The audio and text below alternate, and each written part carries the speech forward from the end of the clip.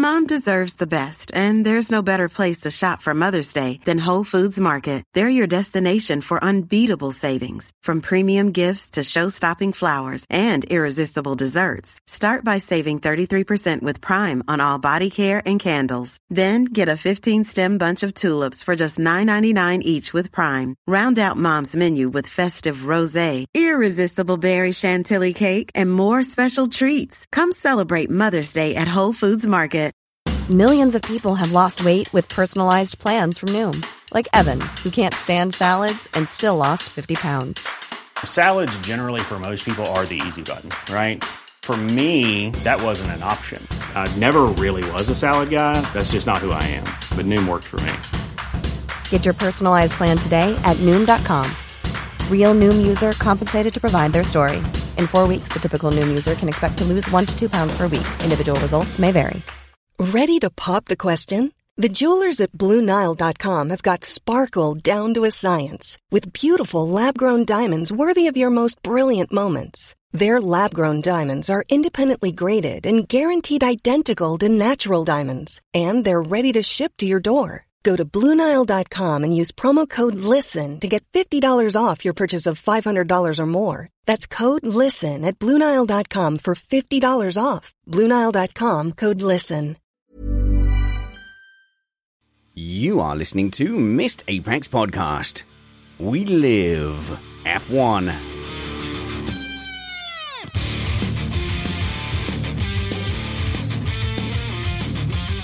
Welcome to Missed Apex Podcast. The title of today's show is A Timing Screen Classic. That title provided by Mike Stoner on Twitter. Runner-up was The Thriller for the French Gorilla, also on Twitter by Jerome. I'm your host, Richard Spanners Ready, and I'm joined by Matt Trumpets. Good evening, Matt. Good.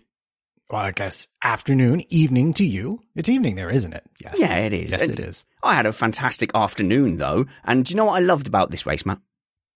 No, tell me. Was it tires? I hope it's tires. It wasn't tires. I love the fact that I just knew nothing, because I was sure Mercedes had it in the first stint after Max's mistake. Then I was sure they definitely blew it. And then I thought Red Bull had blown it with the second stop. And then I thought Max was definitely going to get Hamilton. And then for 4 laps, I was absolutely convinced that Hamilton had him covered. I didn't know who was going to be on the podium, which McLaren was going to win. So either I'm just a terrible armchair fan, or it was a genuinely interesting and intriguing race. Yeah, well, you're talking about a race that was decided by the thinnest of margins with 2 different strategies. And I think it's safe to say that to a certain extent, the outcome was very much down to the drivers as much as it was to the teams. And this season, we have definitely seen you can do different strategies. It felt like last season, even though we had good on-track action, there wasn't this divergence of strategies. It was pretty much, we'd been stuck in like a one-stop loop. Whereas at the moment, there is genuine options for teams. It's great. Yeah, it is great. It's been a long time since you've been able to run sort of a 2-stop versus a 1-stop strategy and make it work without some sort of fluke like a safety car or rain or something like that to help you along. And just to tell you that Matt sounds slightly different because he is on a vacation and is using significant spousal credit to be with us today. Because as always, we are an independent podcast produced in the podcasting shed with the kind permission of our better halves, Mrs. Trumpets, particularly this week. We aim to bring you a race review before your Monday morning commute. We might be wrong, but we're first. We were going to be joined by Kyle Power today, but Kyle decided to play a game where every time Paul di Resta took a shot at Lewis Hamilton, Kyle would take a shot of whiskey. Kyle died. So instead, we've got Brad Philpott. How's it going, Brad? It's going really well, Spanners. I had a great afternoon, as you did, watching some of the best drivers in the world battle it out and execute their strategies to the best of their own abilities. Yeah, and I know that Paul Ricard kind of gets a lot of stick, and the track looks weird. There's no getting around it. The track looks odd. It has no character and all the character at the same time. But we've talked about track limits and how to enforce them and runoff areas so much on this show. Could it be that somewhere in the mess, and I'm not saying necessarily how Paul Ricard does it now, but they've kind of, in principle, edged towards a good solution for track limits? maybe. There were certainly some parts, some elements of this track that I thought really lent themselves well to policing track limits. And I don't mean those yellow, banana, baguette, whatever you want to call them, harsh curbs. No, they were, I mean, the kind of curbs that were just high enough that they made the cars bottom out a little bit, which dissuaded the drivers from running too wide. They were a disadvantage, and you'd lose time when you used them. I don't like the stripy blue and red everywhere, and I did find it difficult to follow where the cars were on, which parts of the track, but I made a concerted effort this time to really try and focus on it, especially knowing I was on the podcast tonight. And I think I achieved it. I basically understood what was happening. Yeah, because there is that scenario, Matt, where you're looking at a car and then suddenly it just disappears and you had no idea the track was about to go that way. Yeah, and I don't think you should feel too bad about that, Brad, because it seemed to me the commentators were suffering with a similar issue. I didn't hear them calling out nearly as many turn names and numbers as they normally do during a race. So maybe, Brad, if they, instead of the red and blue, if they just painted them like the whole thing green, but still had the stripes of the abrasive surfaces, they seem to work really well. Because in FP1, FP2, like Leclerc and Sainz, not Leclerc, sorry, Sainz and Vettel had big offs where they went backwards, and it was like a cheese grater on the tyres, and you could really see the damage it had done. Now, that's a good incentive to not go off track, but you can still get back to the pits.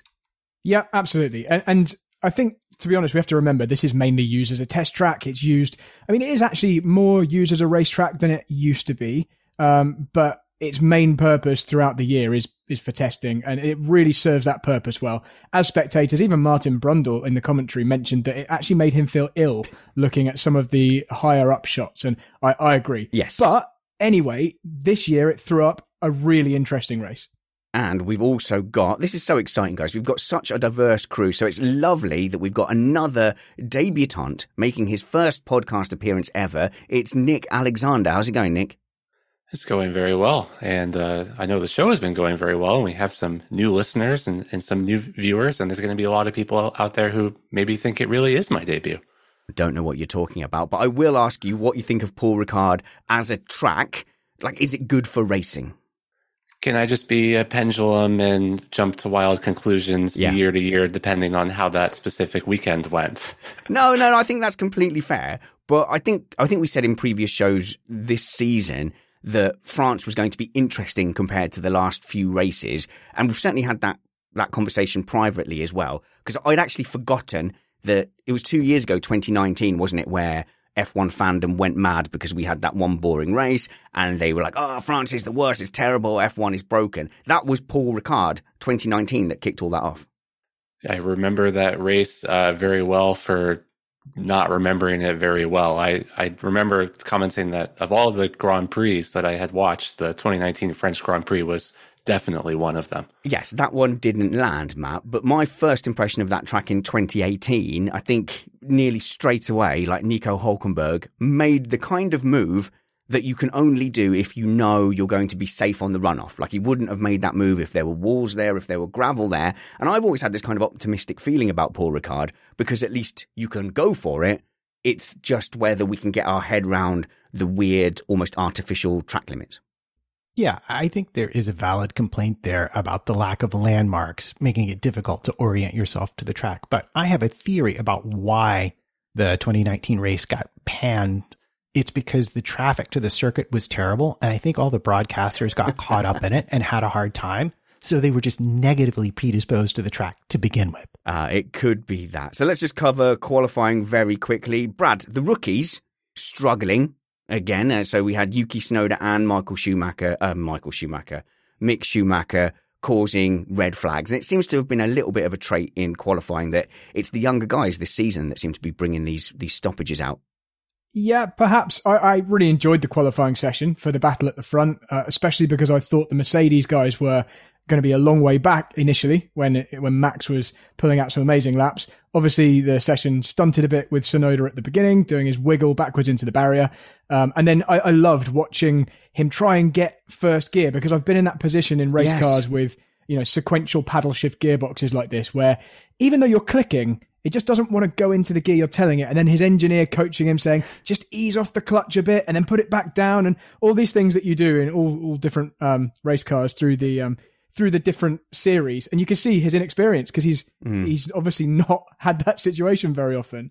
Apart from that, sorry, go on. No, I'm just going to say with the gear thing, without getting too technical, if you've got a stick shift, like you are physically locating the stick into a gear position and pushing gear teeth in, with the sequential gearboxes, you're kind of telling a computer to do a thing, essentially. So, like, is there a solution? I heard in commentary they were saying, like, if you kind of rock backwards and forwards, you can make it pick a gear. Yeah, so they call it dog to dog. Basically, it kind of gets stuck almost between a gear, and you have to ease off the clutch, and in this case, it's clutch paddles, isn't it? Just to kind of rotate all the cogs and everything that's kind of going on. And then the next time you try, sometimes it goes in, but maybe it won't. Sometimes then you'll have to try reverse instead, and then try to go back to first, and eventually it will work. Having said that, he had just smashed his gearbox into the wall, so maybe it was a little bit knocked out of sync because of that. It might have been. Matt, you've also pointed out to me just then that Stroll also had a bit of a shocker in qualifying because he was unable to complete his final lap. And it's almost become a feature of 2021 qualifying that you need to get that lap in quickly, and you are punished if you delay or dilly-dally or aren't first out of the pits. Yeah, you're surprised someone like Stroll is just not entirely aware of the value of a good banker. Yeah, well, there you go. Nick, sorry.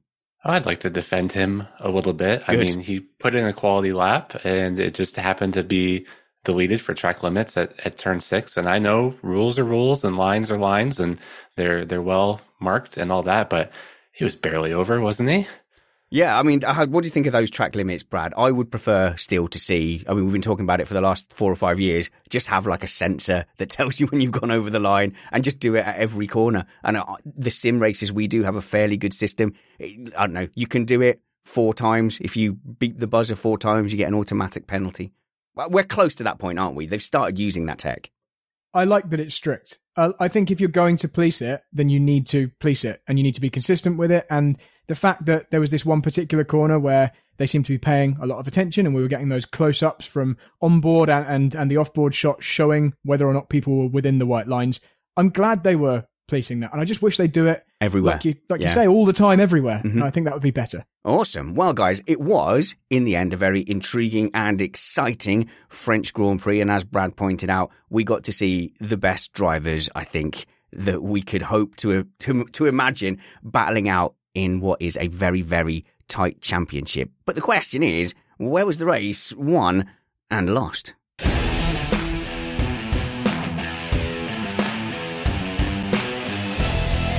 So I default to asking Matt where the race was won and lost because this is the hardest segment to put together and I would prefer that you did the work. And that is absolutely okay with me because I love nothing better than spending hours looking at sector timings, picking apart exactly where I think the moment the tide turned. All right, well, tell us where the race was won and lost. I'm going to start with Thursday. Oh, don't do this. What? You're gonna go back to preseason in a minute. No.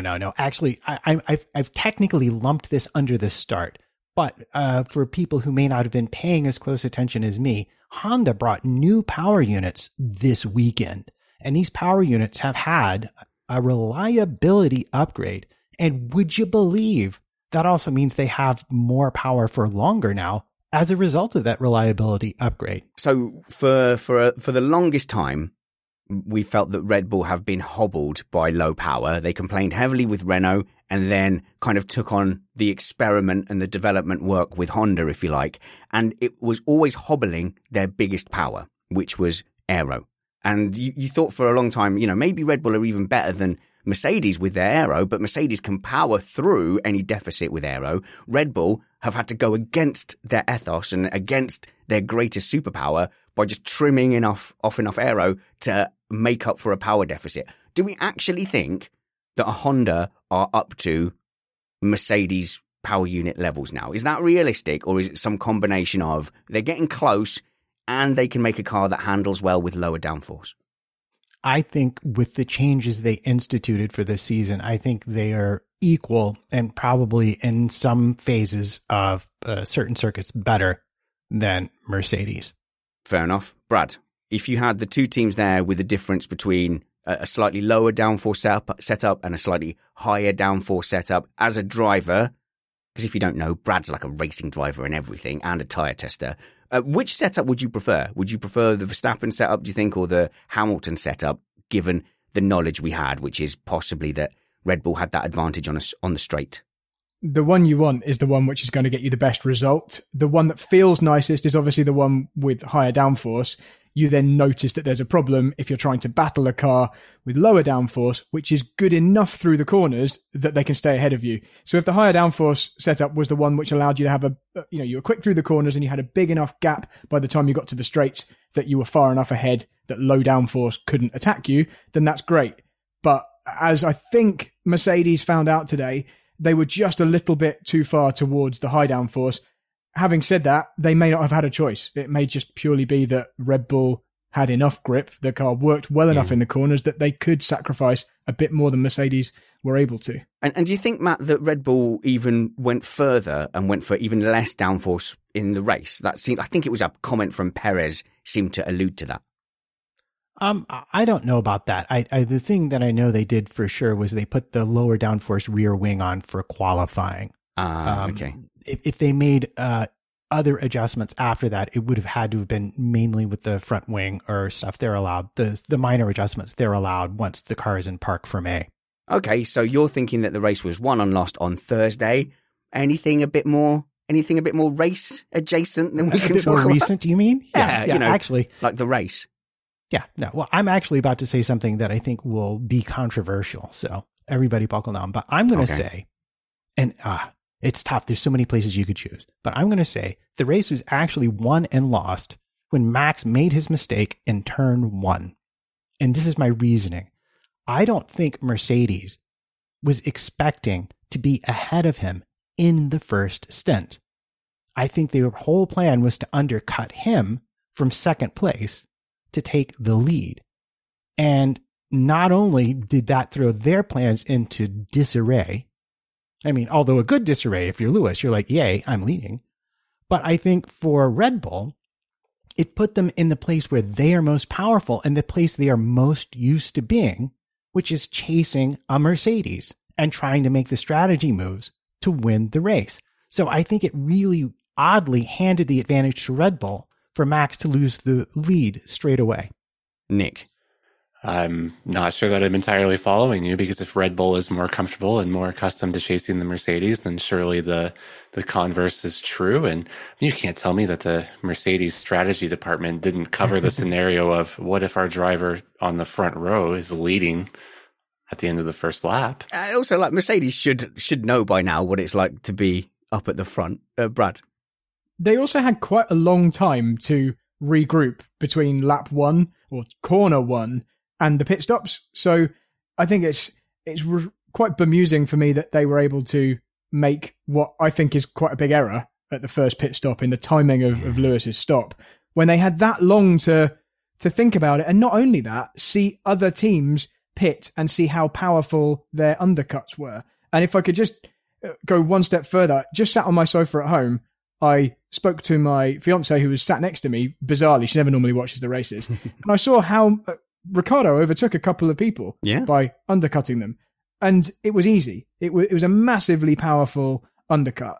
And I don't see how Mercedes managed to fluff it quite that badly. They did definitely have signs. Let's get to the undercut in just a second, Brad. Obviously, the first, I would say, and only misstep the Max side of the Red Bull garage made was in turn 1. So just talking about that incident where he sort of didn't quite make the first turn, what do we think? Just wind related, or was he too occupied with Lewis on his left?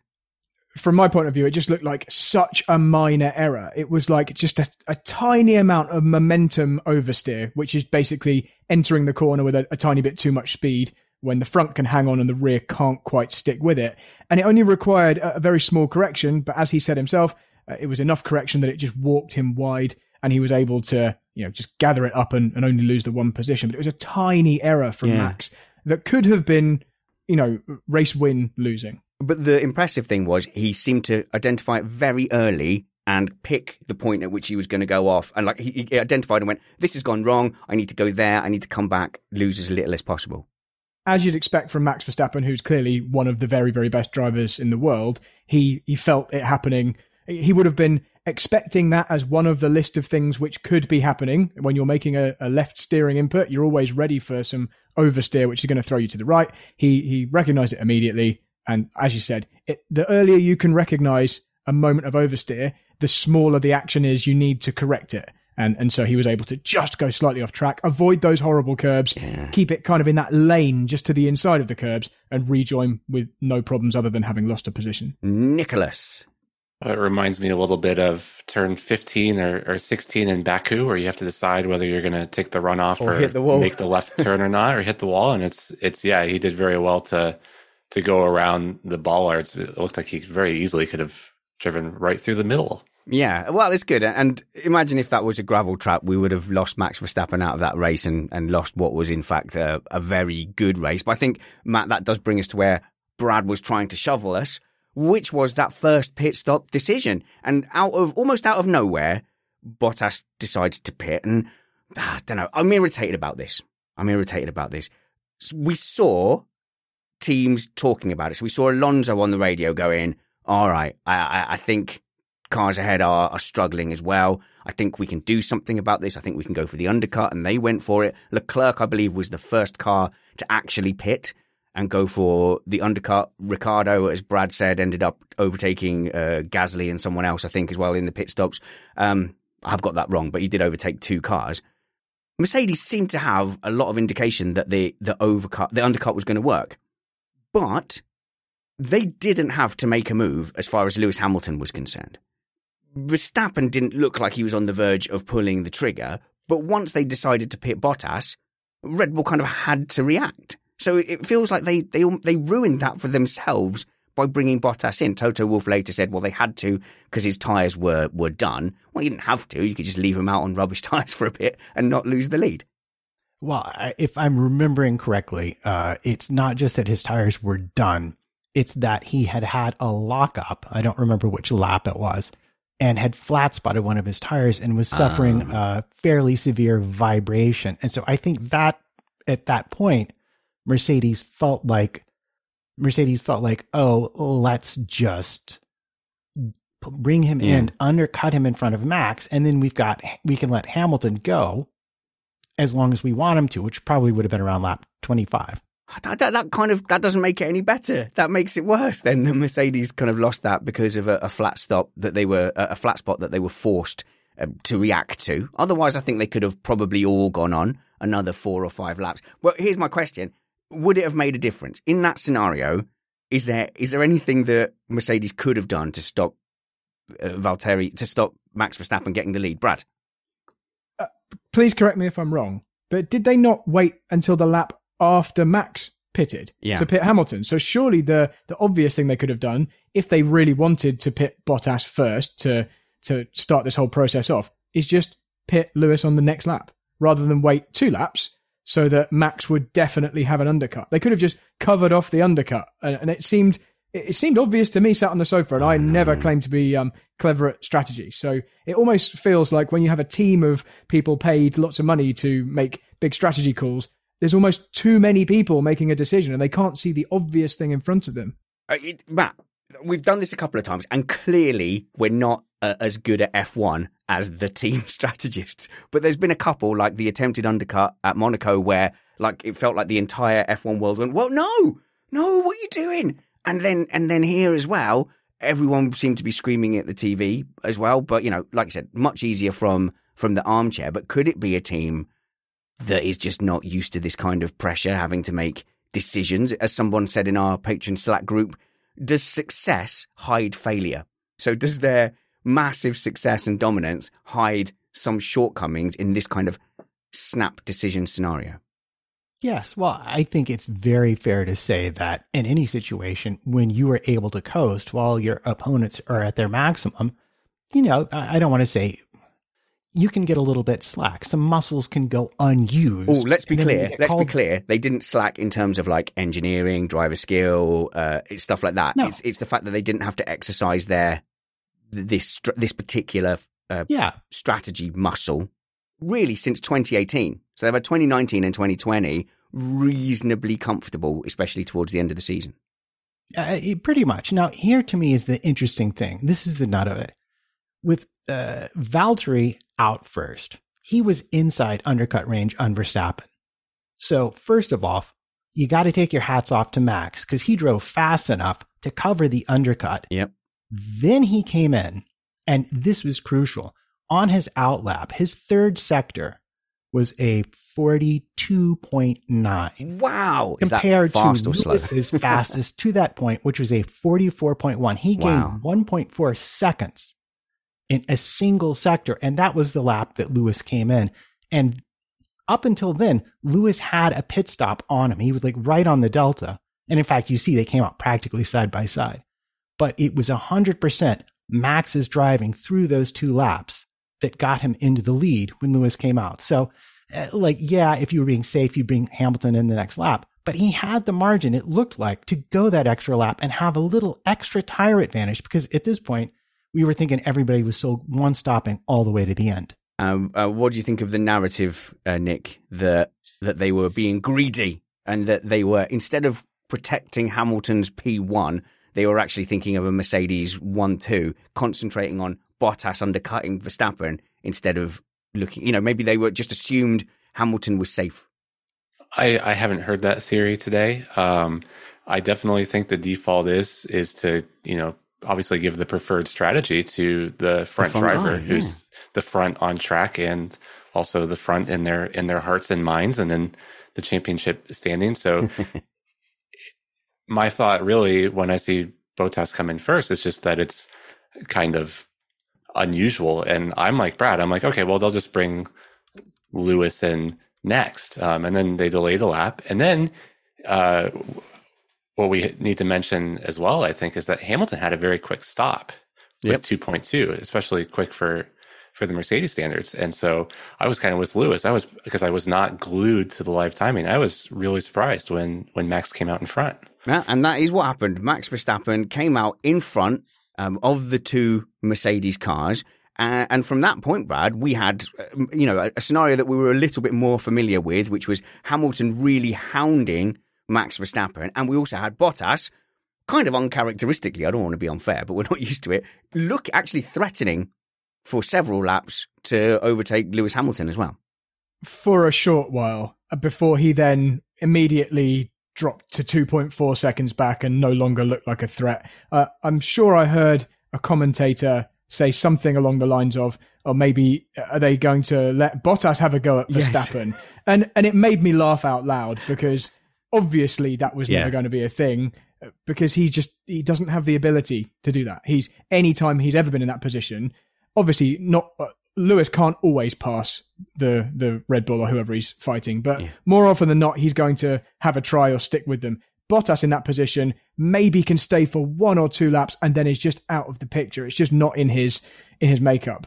And I had a similar feeling when a comment was made later on about Bottas when Lewis was asking how big the gap was to Verstappen when he was later on catching him, and someone, the engineer Bono, said, it depends how long Valtteri can hold him up. And I thought, well, so obviously you're screwed then, Lewis. It's exactly the same thing. I don't know why there's this false faith being put in Bottas's ability.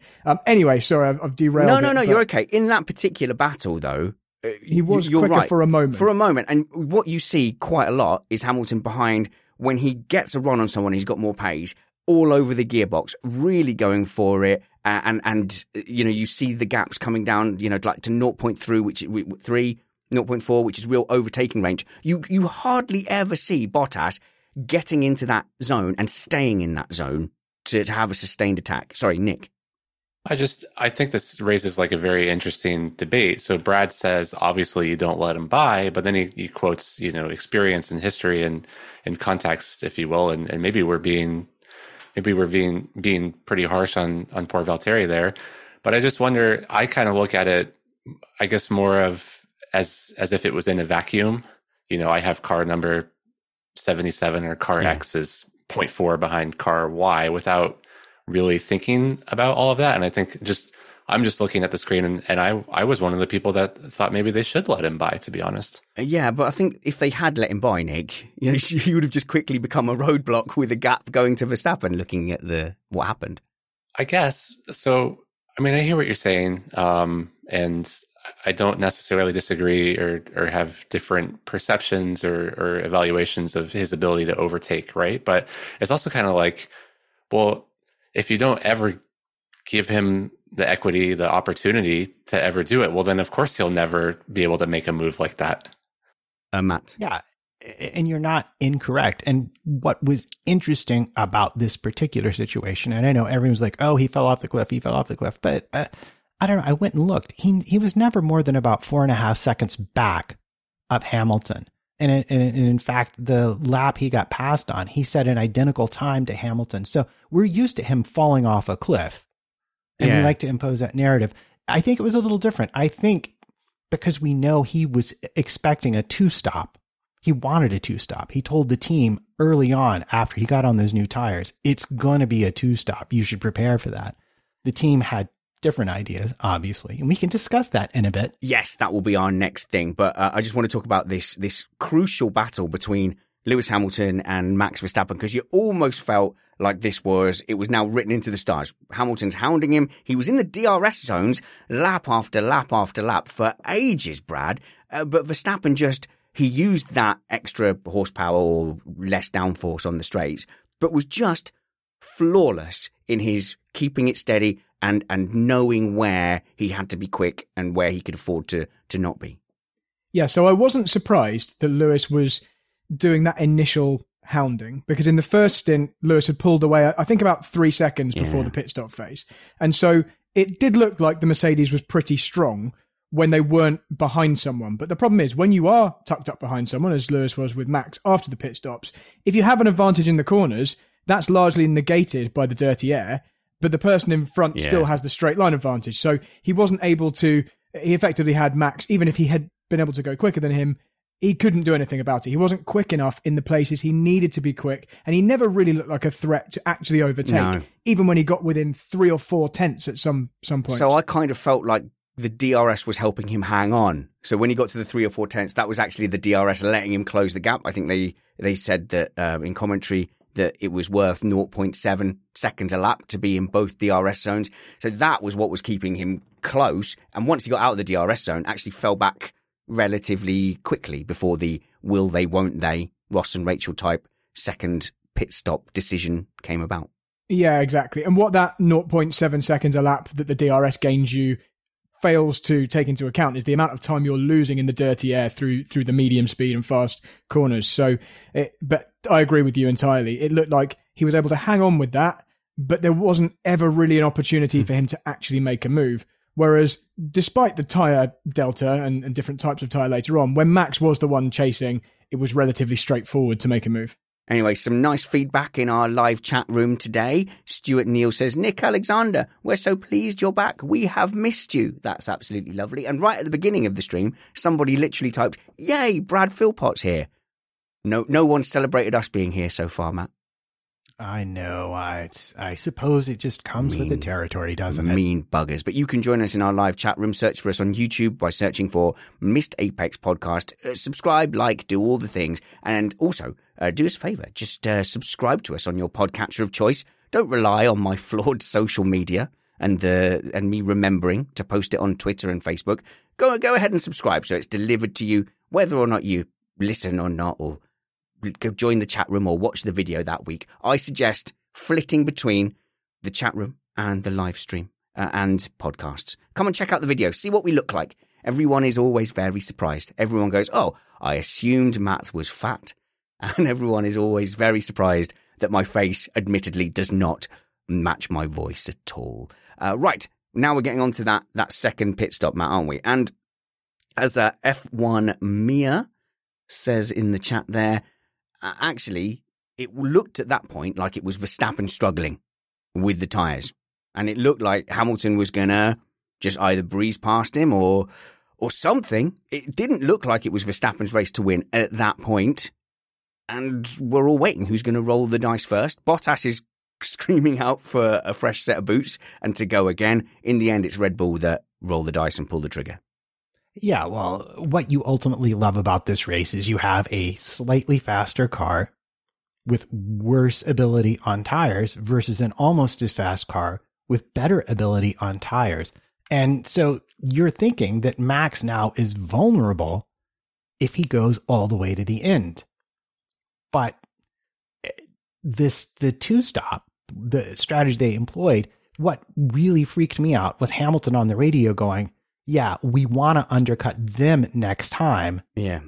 And then bang. But 3 seconds ahead, and here goes Max into the pits. And once again, they have missed it. Yeah, but it feels like we've reverted back to a criticism we had of Mercedes in the last couple of seasons, which is a wait-and-see attitude. I think I unfairly called it a do-nothing attitude. I didn't mean that as an insult, but it's kind of like let the situation settle and then react. So they had reacting tactics, Brad, and it has backfired on them a few times when they've had close competition against the Ferraris, in fact. But this time, yeah, it seemed like the whole world, Bottas and Hamilton, were screaming for another set of tyres. Bottas wanted the new tyres. Hamilton wanted the undercut, but they waited. I think we can't be as harsh on Mercedes for the second stop or the lack of second stop, because at that point, and even now, despite Max having made it work, we don't know that would have worked for the Mercedes. There are a couple of differences.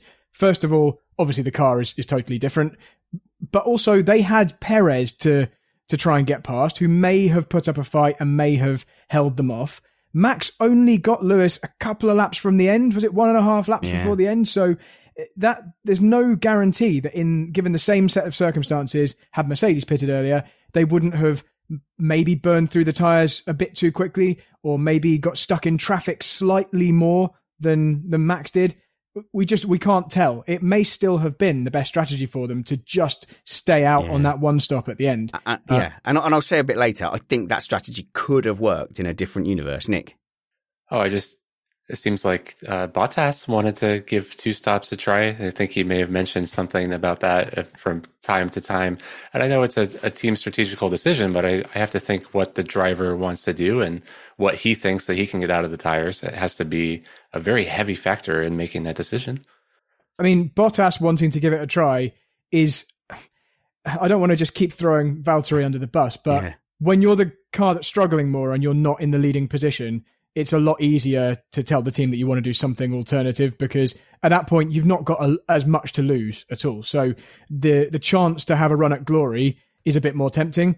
It's not necessarily still the fastest way. That's my feelings.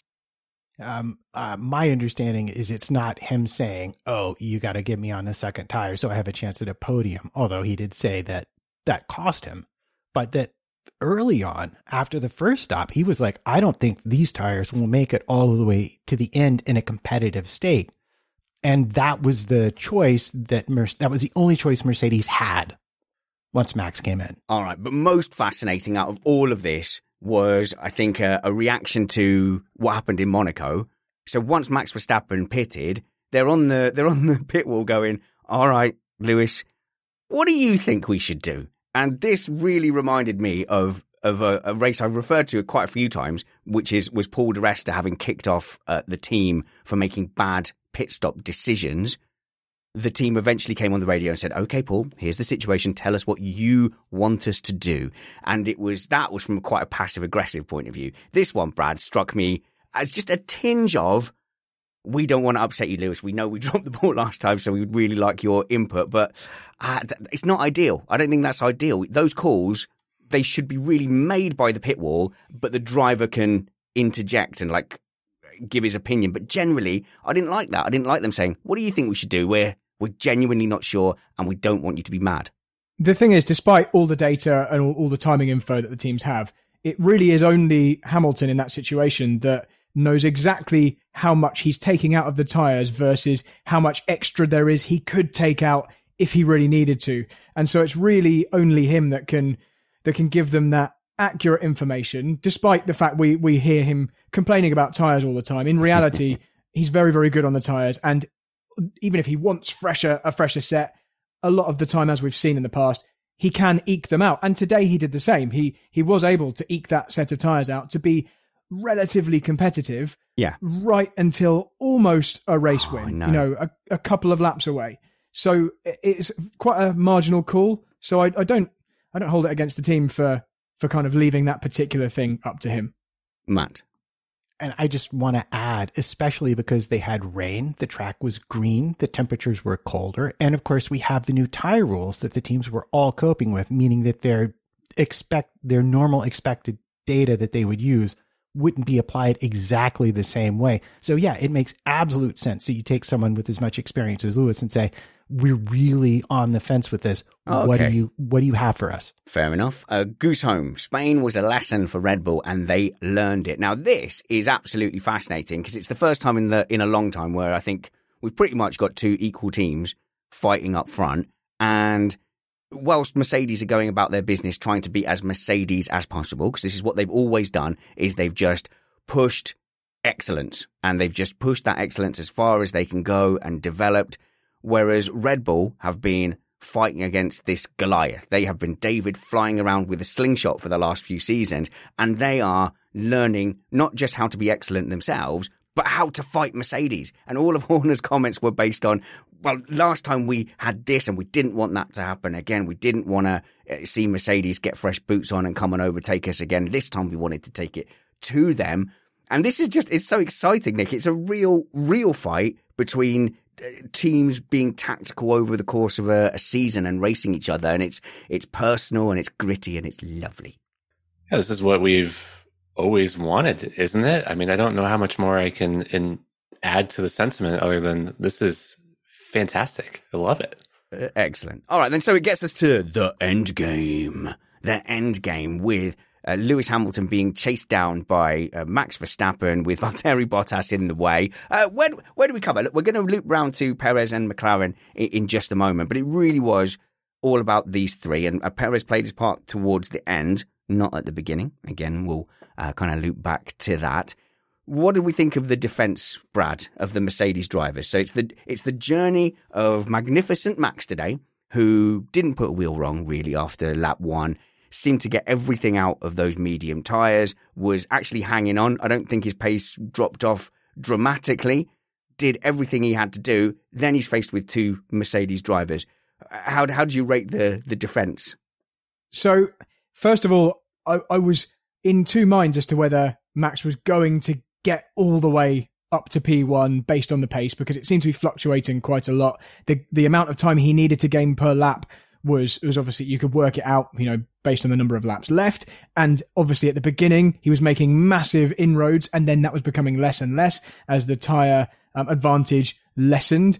And then it became clear he was going to catch Bottas and eventually Lewis. And when he got to Bottas, I'm sure we were all thinking the same thing.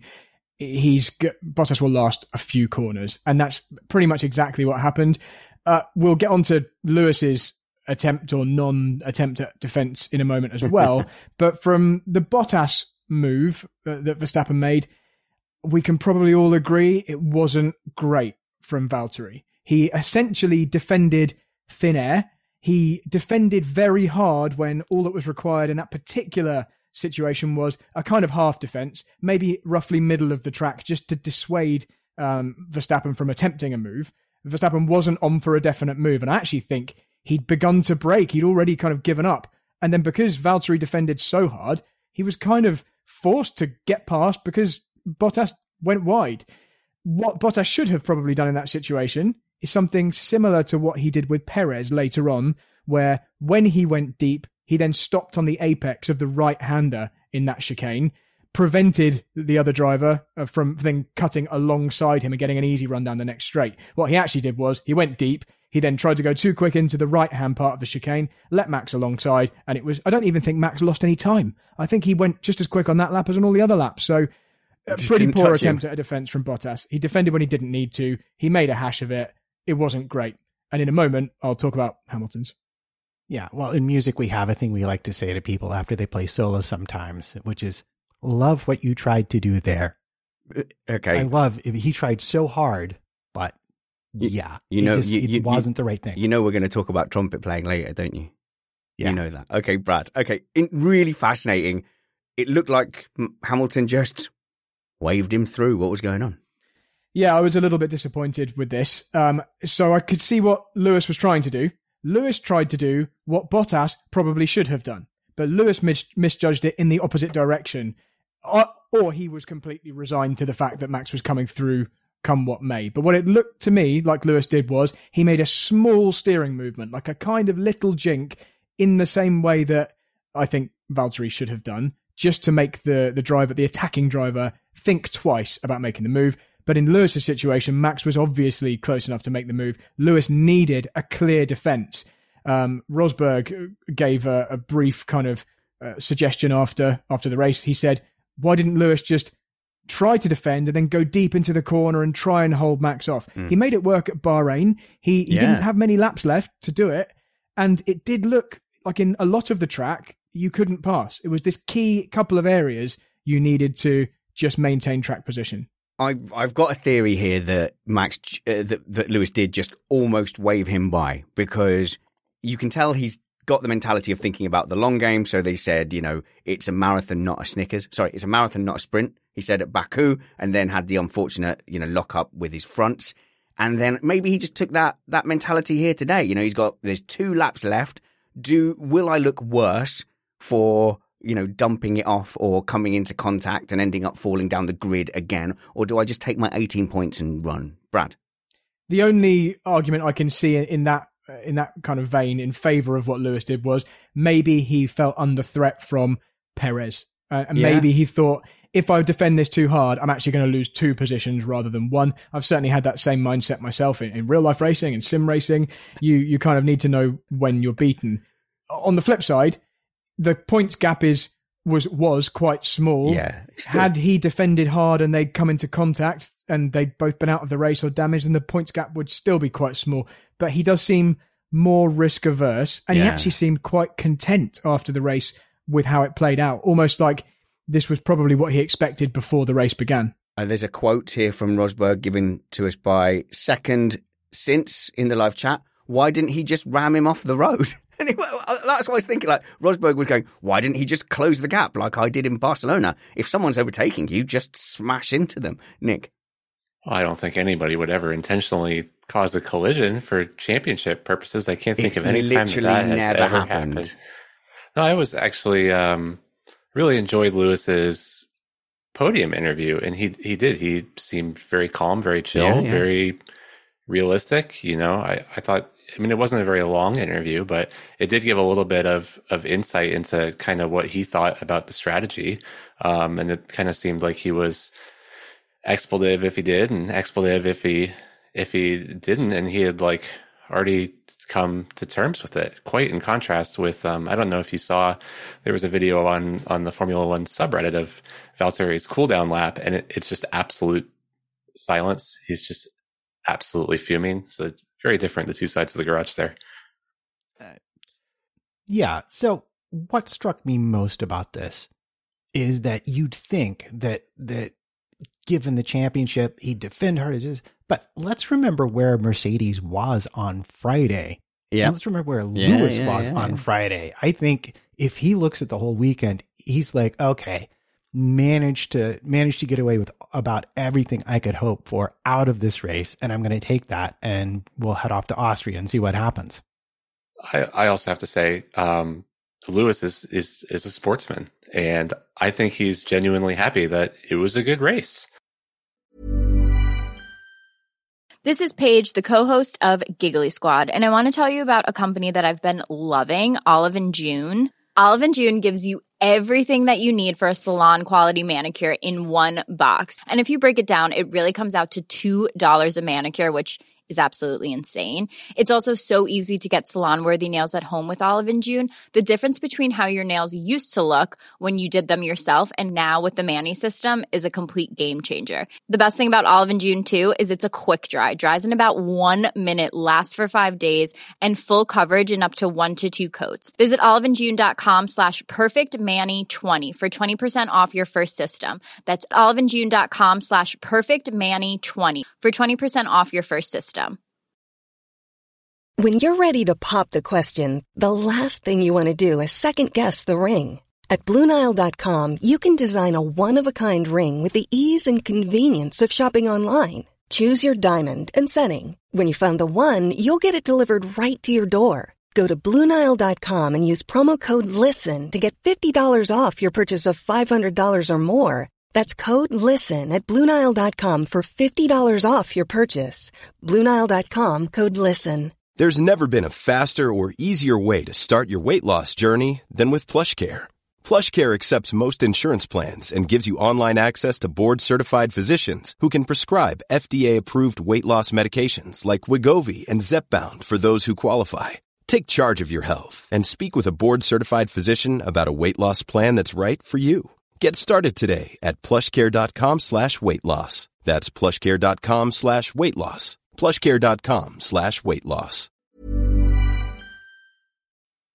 It was a good race, and in all fairness, Brad, the better team has probably won. The better driver-car combination over the course of the weekend has probably won. And I try to say this to my kids all the time. I would genuinely rather lose a great race than win an easy race.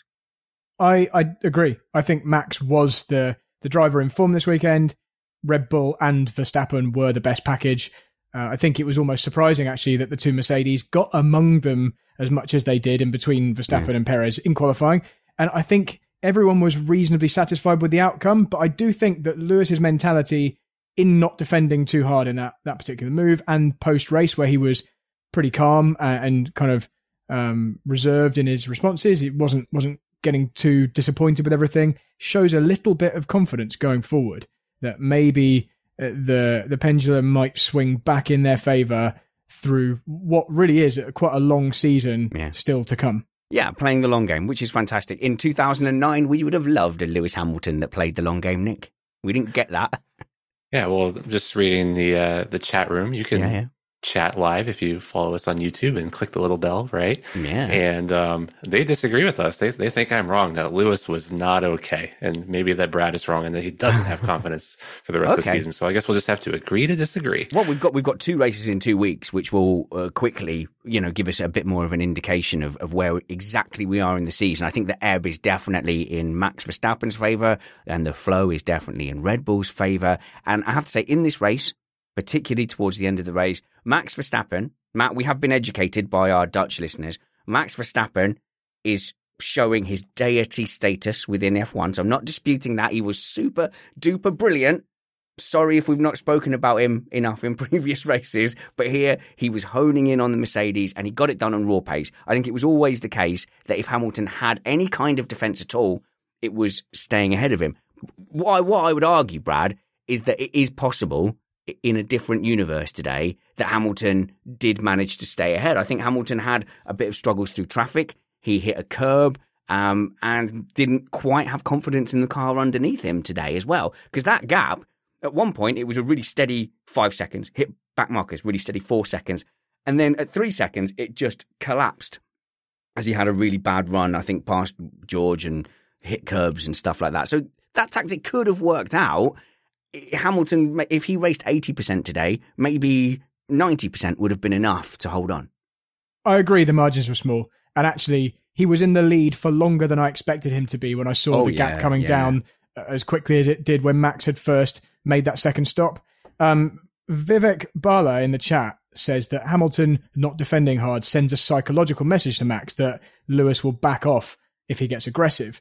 But I actually think that would come with the kind of caveat that when it doesn't matter as much yet. I think if this is the final race of the season, it doesn't matter whether it's Lewis or anyone. Any driver, even Bottas, would have defended that one.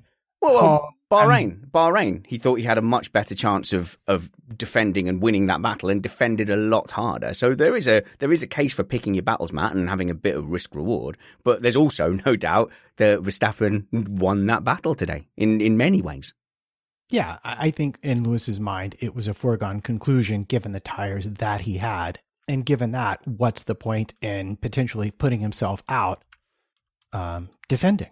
You're absolutely right about that. But I guarantee you that if he thought he had the tires to hang on to the end, it would have been a much different kind of defense we saw from him. Okay, just heading this off quickly before I get emails.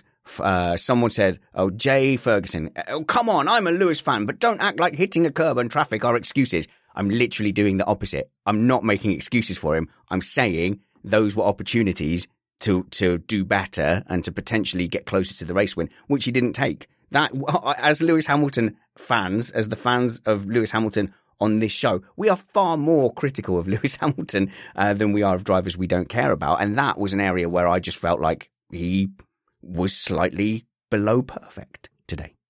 I would also say that I think Lewis's behavior around Max show, and also the other way around, Max's behavior around Lewis.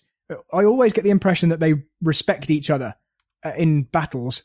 Okay, at Imola, Max ran him a little bit wider at turn 1, but really in general, I think they both appreciate that the other is exceptionally good. And yes, and if that was Bottas with a tyre advantage over Lewis in the final 2 laps, I don't think Lewis would have given up on it as easily. I think he would assume that Max is more likely he's going to get it. He's going to do it at some point. So yeah, why lose too much time? There definitely seems like a mutual respect. And I think that losing to a good Verstappen Red Bull package isn't as painful as losing to someone else. And I'm sure Verstappen feels the same when Hamilton is. It's just like, it's like being beaten by Federer or Nadal. You just go, well, they just played out of their skin today. All right, well, let's move away from that top battle a little bit. Next in the chain really was Sergio Perez. I got a 3-star review on iTunes from Australia because they were sick of the Perez fan club. So let me talk about all the ways in which Perez was desperately unlucky. No, lots of positives for Perez this race. I think we can start with the weaknesses. Is that fair? Still, Brad, I think a weak Saturday put him on the back foot. Potentially a weak start, although he absolutely sent it to make sure he didn't get stuck behind Sainz. And then falling behind in that first stint. So weak Saturday, I think just compared to Verstappen, I think Verstappen was probably just on it this weekend. But the poor start, all right, he was poor off the line. But did you see how kind of the determination kicked in to not be stuck behind Sainz? Because I think he got stuck behind Sainz a couple of races ago and it just wrecked his race and stopped him being involved. And he just sent it from like 3 car lengths back, which was very un-Perez.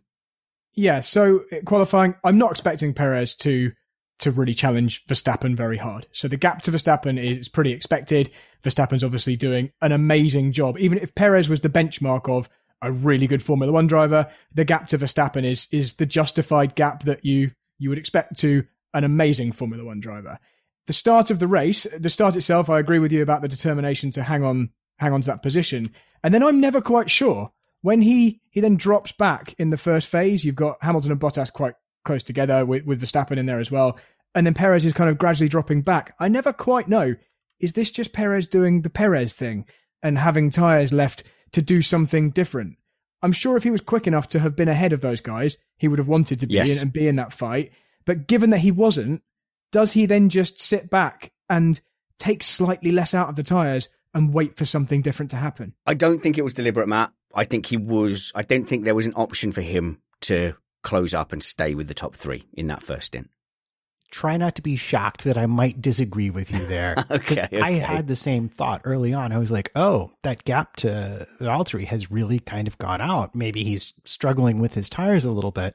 But then you can't discount the fact that he's a tire whisperer and maybe Red Bull want him going long to complicate Mercedes' life through the first set of pit stops. And as happens, I think he went to, lap 24 or 25, significantly longer than any of the other front runners. And what I noticed was about lap 15 or 16, he started to close up and was suddenly running the exact same lap times as Verstappen and Hamilton and Bottas through that first pit stop section. So I think Red Bull said, save your tires. We're going to split strategies and you're on the one stop. And that's exactly what they did. Okay, fair enough. So maybe that's a case of me wanting too much out of Perez, and after a race win, now nothing's good enough. It's got to be a win since Baku or it's failure. Nick? I mean, I'm going to oversimplify this a little bit, but I mean, he beat Valtteri. So as far as I'm concerned, he did his job today. He won. And he was in the pit window as well, Nick, which is what we've been desperate for a second Red Bull to be. So even 10 seconds behind, he's still a factor. So Verstappen could pit and know he was going to get a pass by them. Mercedes didn't have the same luxury. They could have been held up. Yeah, okay. It's almost the ideal position for him to be in, isn't it? It's almost, he's definitely not going to give Verstappen a headache. He will give Mercedes a headache if they pit and come out behind him. And he's far enough back that he's going to give them a headache relatively early on when they start to catch him. It's not going to be, they'll catch him after more laps because he's actually closer to the pack. Okay, so what we're saying is traditionally we think of the drivers being competitive at, say, the first pit stop to really influence whether they go for undercuts or overcuts. But with Perez, they have a slightly different tool where, I mean, if you can go an extra 8 laps, potentially you can create a headache. Also, Matt, I guess they've always got that pit stop window as well to think about, where if they keep doing this all season, at some point there's going to be a safety car, which is just going to give Perez free tyres and put him up front. Absolutely. And contrary to Mercedes, which I think was forced into going one stop with both of their drivers because of the damage to Bottas tires, Red Bull had the option of splitting their strategy so they could cover the one stop with Perez, and they wound up gaining the position from Bottas. And at the same time, they could 2-stop Verstappen and let him go for the race win. So, yeah, I think Perez 100% delivered on his job today. The chat room is being really, really super positive about the job that Perez did. And I think everybody is at the moment. So maybe a bit of expectation management. Interesting comments from him in the pen that this is, it's still race 7, so it's still relatively early. If he was still getting no podiums, no results at this point, we'd be wondering, if he was stuck in the midfield, we'd be asking questions and saying, oh, this was a wrong choice. The second Mercedes Red Bull seat is just cursed. But I think he's got that monkey off his back. A win and a podium is just enough to take the pressure off. I think I'd like to move our personal conversation away from, would Albon also have done that? I think, we've done that to death, and we'll never meet in the middle. The people who think that Albon and Gasly were just unlucky, and if they had this car, they'd have the same results, are never going to be persuaded otherwise. And I don't think we're ever going to have the side-by-side comparison again to really test it. So just moving that away from that and just taking it on its merits this season, Matt, the pressure is off Perez to just say, justify your seat. It feels like everybody thinks that the seat is justified for him without comparison to anybody else. And in fact, the conversation about can he get a contract extension, that's starting to go on the table as well. So his comments were, if I could do Paul Ricard again, I'd be in a better position. Well, I'm sure a lot of drivers would be as well. But he pointed to Austria as a track that, as a driver getting used to a new car, he's going to have Austria 1 and then immediately have Austria 2 and feels that would benefit him. So it's all it's getting there, isn't it? It's only race 7. We're all right.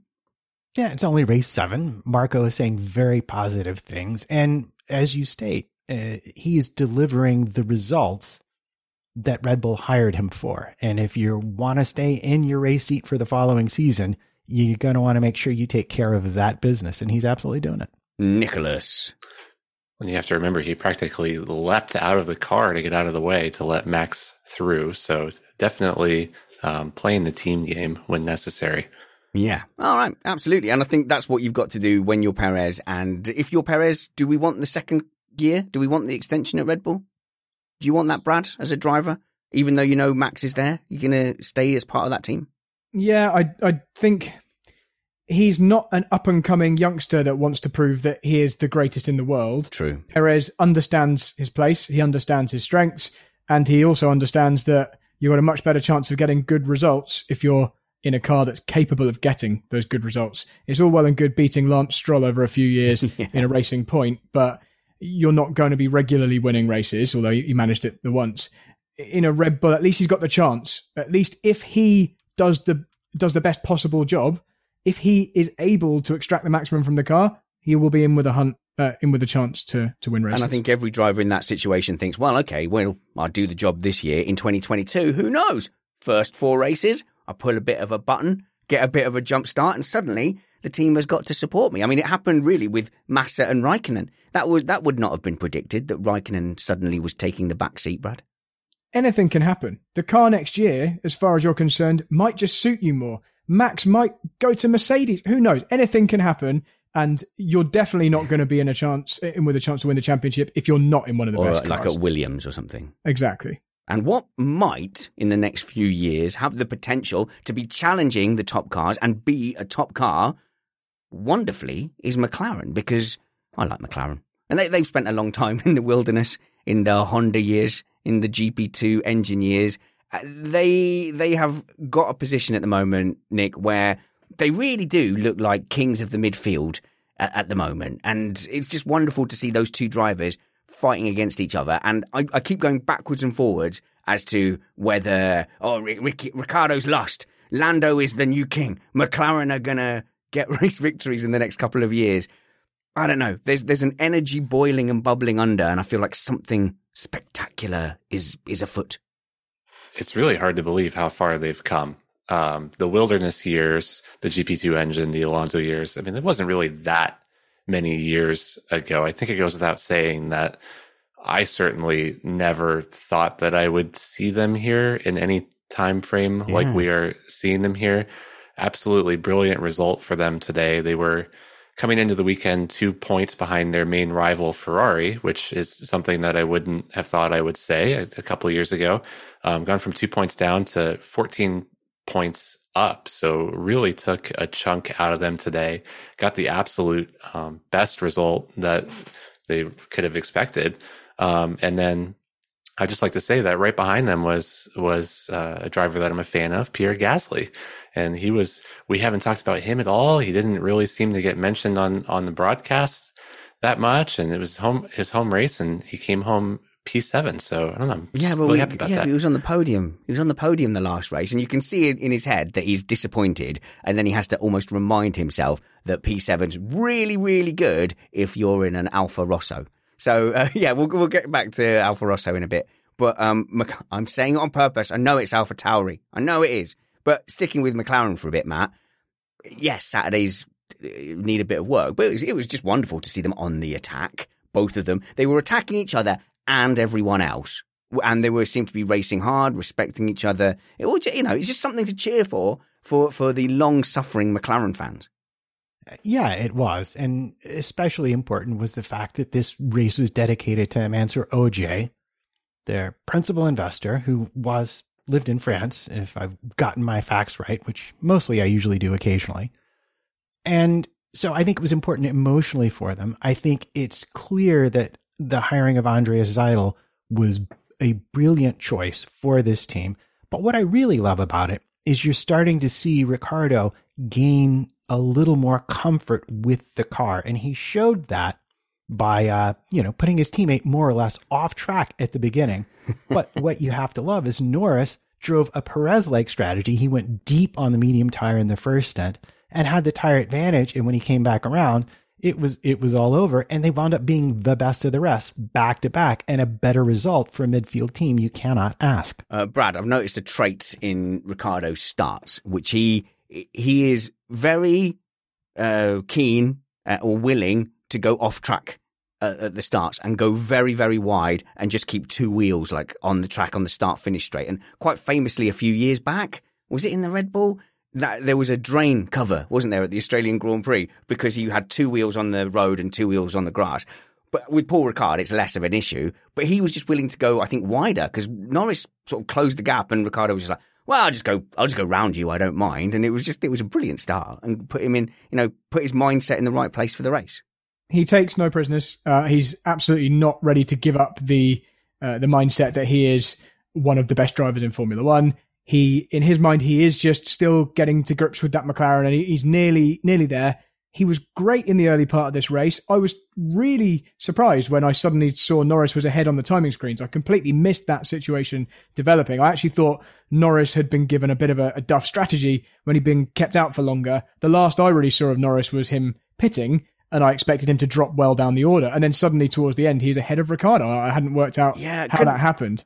Unpopular opinion. I think Norris almost got gifted that, because obviously Ricciardo seemed to benefit early on by getting the undercut and getting a bit of track position, but this is not a track where track position is all powerful. So Norris ended up going long and kind of benefiting in the same way as Perez. But Matt, in this particular battle between the McLaren teammates, I really felt like Ricciardo had the upper hand, and I've been very harsh on Ricciardo this season. Norris only got the lead, if you like, in that battle because Ricciardo went off. So it just felt like it was Ricciardo's to lose in that team battle, and actually Norris was sort of flattered by the strategy a bit. Yeah, but he was flattered by the strategy because he could run that deep into the race on the tires. And that's the marginal tire management that you still, I think, love to hear Brad's thoughts on this. It's making the difference between Norris and Ricciardo at that moment. Norris has a degree of comfort with a car that lets him really manage the tires just that little bit better right now. I think we're past the point of it being a coincidence that Norris has finished inside the top 5. Is it in 7 of the last 8 races or 5 of the last 6? Yeah, 5 of the last 8, I think it is. A real high percentage of finishing as the best non-Mercedes or Red Bull car, and occasionally finishing among them on the podium. So Norris's form is no longer outliers. It's no longer a fluke. He's consistently excellent, and he's completely on top of that car. Okay, going to your Gasly talking point there, Nick. We've got Lauren. I've missed a comment there, but Lauren basically just saying that Gasly now has consistently high expectations, and it does seem that anytime there's a bit of attrition, a bit of chaos, Gasly is up there. But there wasn't that attrition and chaos today, so what we just saw was just a very, very good, solid result. And I don't know where to place Gasly in like the zeitgeist of Formula One. What's the Gasly legacy? Is there one? I don't know. It's hard to talk about that without doing what we don't want to do, and we don't want to compare, his tenure at Red Bull to the tenure of Albon to the tenure. Yeah, but he was a baby. He was a baby bull at that point. He's a proper grown-up bull now.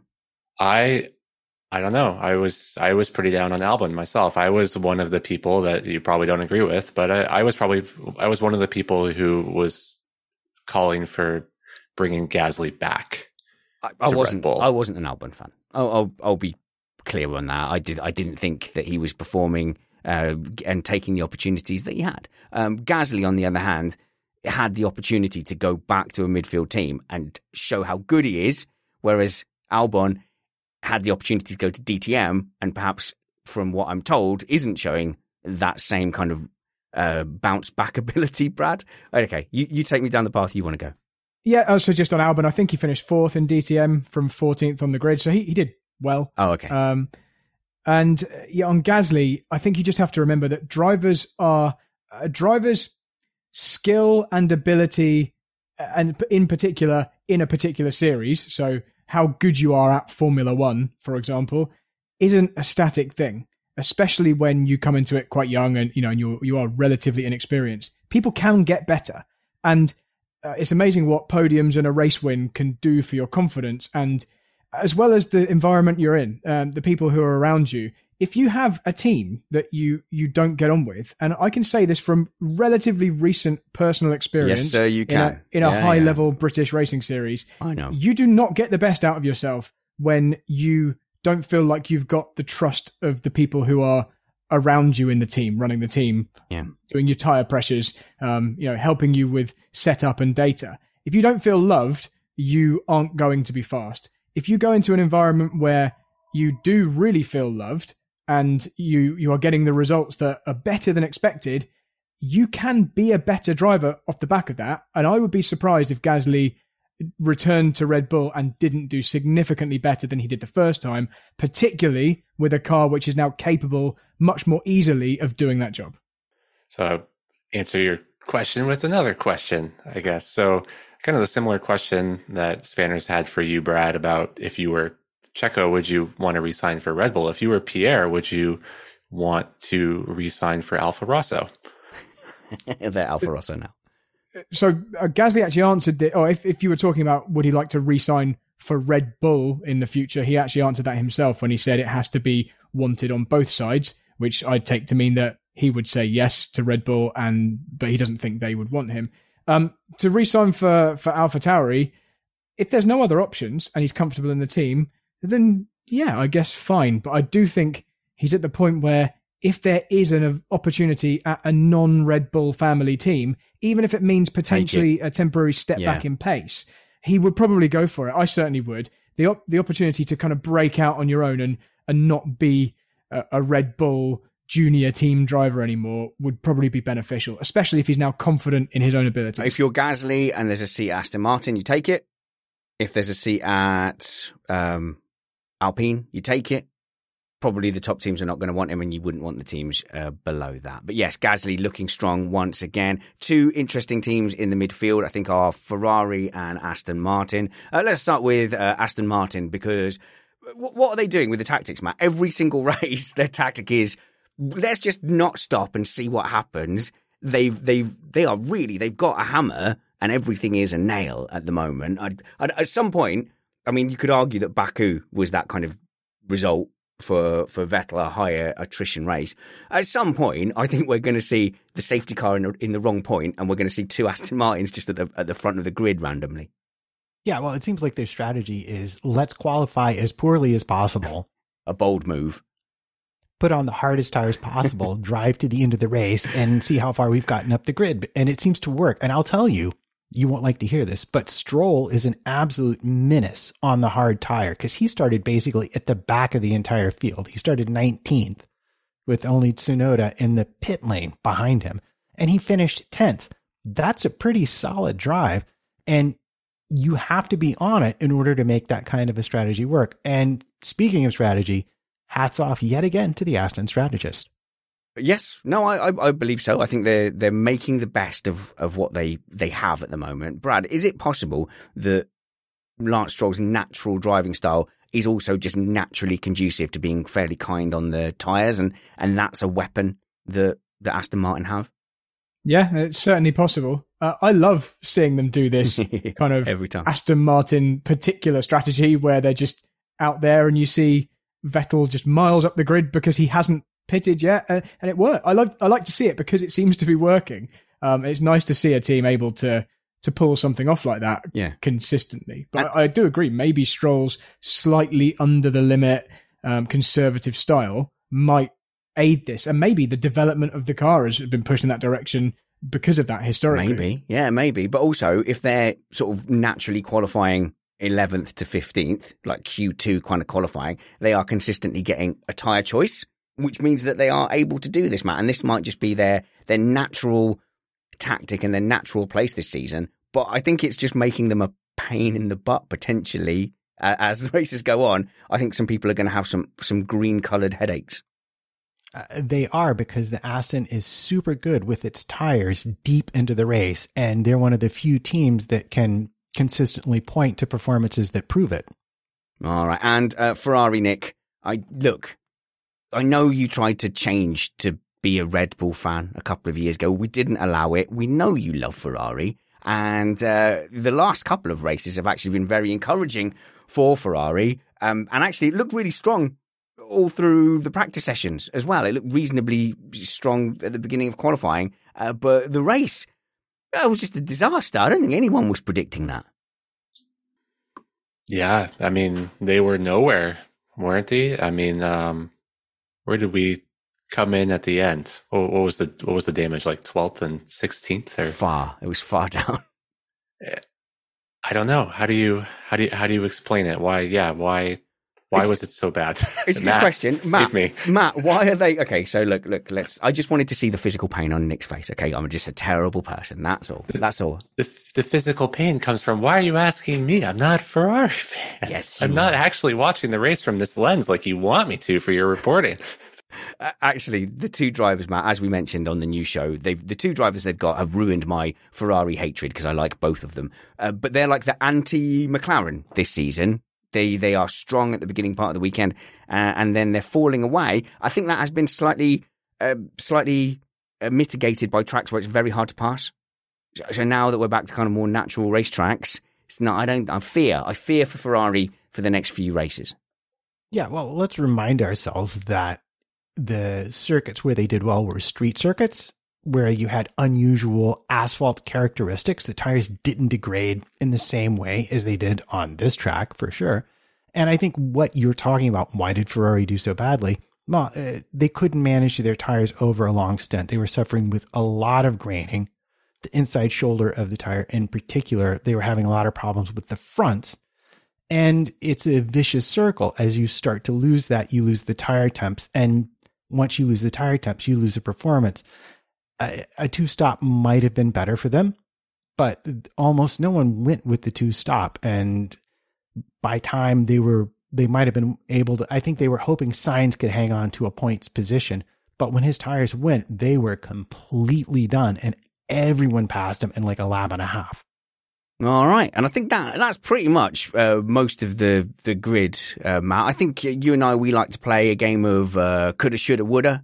So I think in the coulda, shoulda, woulda, my nomination would be Perez for coulda, shoulda, woulda, because P2 was on. I think P2 was on. A stronger first stint sees him on the second step. And how strong would that have looked for Perez today had he had that stronger first stint and actually had ended up catching Lewis Hamilton, Brad? Red Bull 1-2 at Paul Ricard, which has been touted as a Mercedes track. Oh, that would have been a cherry on top, wouldn't it? It would have been. I think he was probably looking stronger versus Bottas than he should have because of the way Bottas was used by Mercedes. True, yeah. So I actually think Perez probably shouldn't have been on the podium. Had everybody done, had Mercedes been a little bit more sensible with Bottas and maybe listen to him. I don't know what you think about his comments where he was quite vocal about saying that he wanted to stop again and he told them in no uncertain terms and they didn't. He was very calm about it, wasn't he, though? It's a little bit sweary. A little bit sweary. Yeah, and then so big on the coulda, shoulda, woulda list is Mercedes. They've got a ton, haven't they, Matt? They coulda undercut. They should have gone for 2 stops. They would have won if they'd kept it together a little bit at the end. So I think from Paul Ricard, it's a lot of big misses from Mercedes. I just have an overwhelming feeling that Verstappen had them covered today. Maybe we're pointing to things that went wrong, but actually I think Verstappen had just a little bit in hand in the end. Yeah, you may very well be right. But the fun of this game is pretending how could Mercedes have won? And you have mentioned all of the important things, the mistakes, the pit stops. Really, I'd say if Mercedes could change one thing, it would be Bottas not having the lockup and not having the vibrations, because that might have been ultimately what hemmed them in from a tactical point of view. And that brings us to near the end of the race review and onto the podium.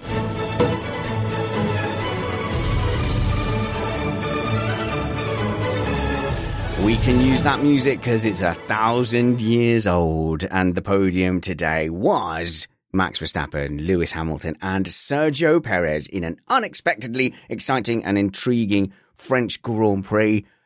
The national anthems were a thing. They were bad. So I will say, okay, you're going to say, because it wasn't the British national anthem, now's why you're complaining. So no, I have always thought that playing the national anthems at the end of a high-octane, exciting, exhilarating race is just a mood killer. So you've got all that excitement. You go, and here in third place, Perez, way, the crowd are cheering. And then your winner, Max Verstappen, way, the crowd are cheering. Now let's stand awkwardly staring forward while we play just the dirgiest, most depressing music in the world. Like, all anthems are broadly dull. I think it'd be much better if they had like a WWE style. Each driver had their own like short kind of sound clip that went with them, like a little burst of music. Because I also don't really like national anthems. No, I don't like any. The Dutch one sounds like a Christmas carol. The British one is just da, da, da, da. Dude, it's like we're trying to have a good time here, and it's just. And also, like, what do the drivers do? Like, during that national anthem, they, like, wave, they look awkward. Like, maybe we can play the anthems after the champagne, like, as they're walking off. Maybe something like that. I'm in full agreement. Okay, good. But, Matt, from a trumpet player's point of view, did the trumpets miss the apex? It sounded odd to me. I couldn't figure it out. And also, both anthems sounded exactly the same.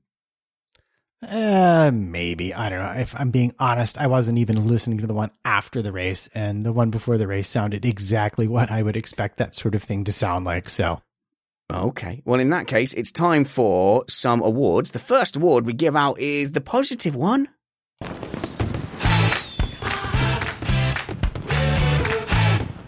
It's the thing of the weekend where we get to be super positive and nice and bubbly. Brad, what was your thing of the weekend? Ooh, okay, I'm going to take an easy one. My thing of the weekend was that we had a really exciting, enjoyable French Grand Prix at Paul Ricard that we didn't know the outcome of until near the end, and I totally was not expecting that at the beginning. Can we put an end to this whole the French Grand Prix and Paul Ricard is terrible and dire and will always be boring? Can we just admit that it was just one website just having a paddy that week and going at it for no reason? Now I understand the layout of the track a bit more. I was enjoying it better. It's not a track I've really driven much in Sims. I've never driven it in real life. And unless you're playing kind of a recent Formula One official game, it's not a track in iRacing, for example, that we use. So I didn't really know it. But now I think I do. And I enjoyed it more because of that. So I'm going to try and ignore the blue and red stripes. Is Paul Ricard like when you move into a rented accommodation and you think you're not going to be there for very long, so you tend to leave some boxes in the corner and don't make it like a proper home? Like, can they just admit, okay, it's going to be a proper track, we're going to paint the outsides like green and stuff, and on Grand Prix weekends, we're going to like fill in the dead ends, like with just big black stripes to make it clear you're not going that way? It's not going to happen. I wish it would. It's their brand, isn't it? The whole thing is this kind of stripy feel, works for testing. Formula One's only there once a year, so it won't change. I think we'll just get used to it, and this will be kind of a quirk of this particular track. If you can overtake and it produces decent racing, then great. Nick? I think it could be improved with just some on-screen graphics. I mean, we were talking about this a little bit before we hit the big red record button, but there were times where you had the little circuit layout down in the corner of the screen and you're riding on board and you're kind of following along and you're like, okay, thank you very much. I understand. I'm at turn 9 now. And then the graphic goes away. And it's like, well, where am I now? And I mean, Brad was able to follow along, and I think you are able to follow along if you really make a concerted effort to follow along. But I really think, I wish they would do something, I don't know what, to just visually distinguish some of the different areas of the track from each other. I think it's the nicest way that I can put some that. Polystyrene bollards at the dead ends, just to make it really visually clear. And before every race, I do try and sit and just watch the free practice sessions and try and get my head around the layout. The two tracks where I've really struggled are here and actually Portimao. They're the two tracks where I've struggled to get my head around where everything is, so that I can see a bit of action on track and immediately know where I am. Portimao, everything's a hill, so you're just in a valley. Oh, look, they're in a random valley again. And here at Paul Ricard, I must admit, I never got to grips with it at the weekend. I thought I'd figured out the turn 1, turn 2 chicane, left, right, but there's another very similar corner that is the same later on in the track, and I never really got my head around those. Matt, what's your thing of the weekend? I've thought about it very carefully. No, you haven't. You're just thinking about it now, and you're stalling for time. Well, maybe that too. Do you feel seen? But having now thought about it very carefully. Okay. I was on the fence, but I'm going to say about the last 5 or 6 laps of the race was my thing of the weekend, because it was the culmination of the entire weekend coming down to the tiniest of margins and the best of drivers. And you just can't ask for more as a Formula One fan. Fair enough. Nick Alexander, you have a Twitter account. It's at Nick Alexander F1, and you've not been very active in the podcast or media world because you've been busy rescuing people from places that are very high up and also running an unnecessarily far amount of distance. That's actually pretty accurate. Yeah. So search and rescue volunteer, and recently completed my first full distance marathon. Excellent. So I've been a little busy. I just take this opportunity to say everyone who runs a marathon is insufferable and should be avoided. You should avoid engaging those people in conversation for any reason. So Nick, that is true. The book podcast. That is true. You should avoid us. Sorry. Go ahead. The book podcast, is it coming back, or is it dead now? It is dead. It's dead in the water. Fair enough. No one reads anymore. I'm glad you finally have realised that. Okay, at Nick Alexander F1, follow him on Twitter. What is your thing of the weekend? Yeah, it's kind of like Brad and Matt's kind of the general feeling, it going a lot better than expected, yada, yada, yada. I'm going to say Sebastian Vettel. Ooh. So pretty good race, pretty decent result, 9th from 12th on kind of a contra strategy. But I don't know, just personally, I really like Sebastian Vettel. He's fantastic. And I like how he snuck away with 6 championships worth of race helmets this weekend before the race. I don't know if you saw that. So he swapped with Alonso and he also swapped with Prost. And I thought that was really cool. And I like how he's always collecting things and inspecting other people's cars. And I just enjoy that. Full disclosure, you're like part German and a German speaker. So just want to highlight your bias, Nick. Sure. Yeah, that's fair. Okay. If you'd have answered in German, that would have been very cool.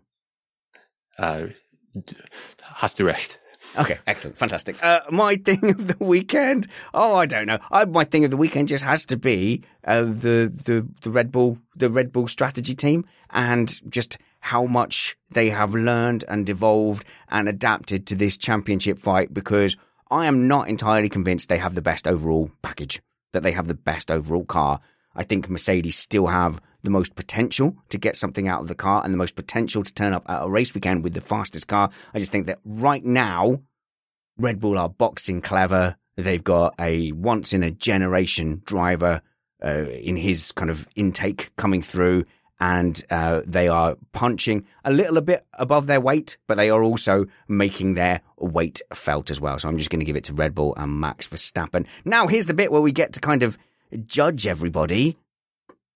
Oh no, you missed the apex. From our sofas, we're going to judge the finest race teams in the world. Let's go to Nick first. Nick, who missed the apex for you? Was it Ferrari? Was it definitely Ferrari?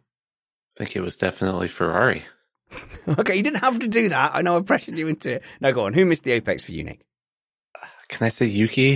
I'm going to say Yuki. And I don't know. I guess it's kind of harsh, but with Pierre up in 7th, really good result. And then, Yuki kind of forcing himself to start from the pit lane and ultimately, finishing outside of the points, but worked his way up to 13th. So probably the potential was there to get some points today. And I think unfortunately only has himself to blame there. Fair enough. Brad Philpott, you are at Bradley Philpott on Twitter, but on YouTube you are young and dynamic. So you're at Brad Philpott, and you wear caps occasionally backwards, which is sick, by the way. I like that. So Brad Philpott for all your racing streams. You are also our driving expert for our iRacing podcast as well. So if you're into sim racing, search for Missed Apex iRacing on your podcatcher of choice. Brad, who missed the apex for you? The Mercedes strategy team just effectively throwing away the race lead at the first round of pit stops. I thought it was an obvious decision to cover off an undercut by Max. They didn't do it. I don't know why they didn't. I'm sure they'll come up with a rationalization in their post-race debrief on YouTube that they do each race. And I look forward to listening to the excuse. To be fair, they don't make excuses. They do tend to hold their hand up to, we made this mistake, we're very sorry. They don't need to be as somber about it. They treat it like they caused a death, and they go we did these things, the actions were regrettable. But at least they are internalizing it. But when they were 1,000 points ahead and 4 seconds a lap faster than everyone else, they could kind of be that kind of self-deprecating team. Do you think maybe now they need to be a little bit more like Horner and just be top cover for the rest of the team, be super positive, and just be a bit more, I don't know. What am I trying to say, Brad? Do you know what I mean? They just need to be a bit more punchy maybe, and less HR-y. Yeah, I do remember a recent example. I actually can't remember what the mistake was they made, but in a recent race, they also threw away something which was obvious. And their explanation, and they really did try and rationalize it in their debrief video they made. And I didn't really accept the excuse. They said something like, "Oh, well, there was nothing else we could do," and it sounded really, it was kind of edging towards that Horner-esque. It wasn't the team's fault, we did the best we could. So maybe they are starting to to take that position. I don't believe this one's particularly defensible. They threw away that track position. Yeah, no, I think you're right. I think Mercedes are not getting the potential they could out of their car at the moment. And I think they need to start fighting Red Bull. Instead of fighting just themselves and their level of excellence and fighting the track, I think they need to directly start competing, punching, undermining, getting in mind games with Red Bull Racing, because Red Bull Racing are absolutely bringing it to Mercedes in 2021. Matt, you are at MattPT55 on Twitter. And since your wife has given you permission to be on this podcast during your family vacation, I think we should also plug her at A Weaver Writes. She writes romantic novels, and you should follow her on Twitter because she's very interesting on Twitter. She's a very nice person, and she writes brilliant books that you should buy. Yes, you should definitely go buy them and support me in my old age. Yeah, because Matt isn't going to be able to work for much longer, and he still wants a Ferrari. So buy Amanda's books. The links will be in the show notes below. By the way, everything you're after will be in the show notes below. If you want to support us on Patreon, patreon.com/missedapex. The link, just click the link, and within 2 links, you're there ready to support us. You'll get stuff. Mainly a warm, fluffy feeling that you're supporting us, but we'll try and make it worth your while as well. Go and check out all the different tiers. $5 tier is the most popular. Come and join us and be part of the Missed Apex community in our Slack group. The links to all the Twitter feeds and to Amanda's books will be in those show notes on YouTube and your podcast player as well. Matt, who missed the Apex for you? I'm going to go with the chassis conspiracy theory about Mercedes swapping out the chassis, something they do every year. And in particular, I have to mention Nico Rosberg saying they never did that for me, only to turn up a tweet from several years ago where they said they did that exact thing with him. Oh my goodness. Did I not say my thing of the weekend was Lewis Hamilton calling out Paul di Resta? I want a do-over. Lewis Hamilton saying to those guys, yeah, you're trying to create a myth because he's heard Paul di Resta and the whole Sky team, to be fair. Look, I sympathise with the Sky team because there's a lot of content to fill. So you've got FP1, FP2, all that kind of chat and conversation. Qualifying is an hour. That program is 2.5 hours. So there's a lot of talking points that they have to come up with. But boy, did they beat that chassis thing to death and the swapping of the chassis. And look, it's not made any difference at the end of the day. It's exactly the performance you would have expected out of Hamilton. Exactly the performance you would have expected out of Bottas as well. But I don't know how you guys feel. This weekend's FP1, FP2, FP3 has made me almost not want to watch the build-up. I got so fed up with the build-up this week, not just on Sky, but also on Twitter. There were so many theories that people beat to death that Ferrari was strong.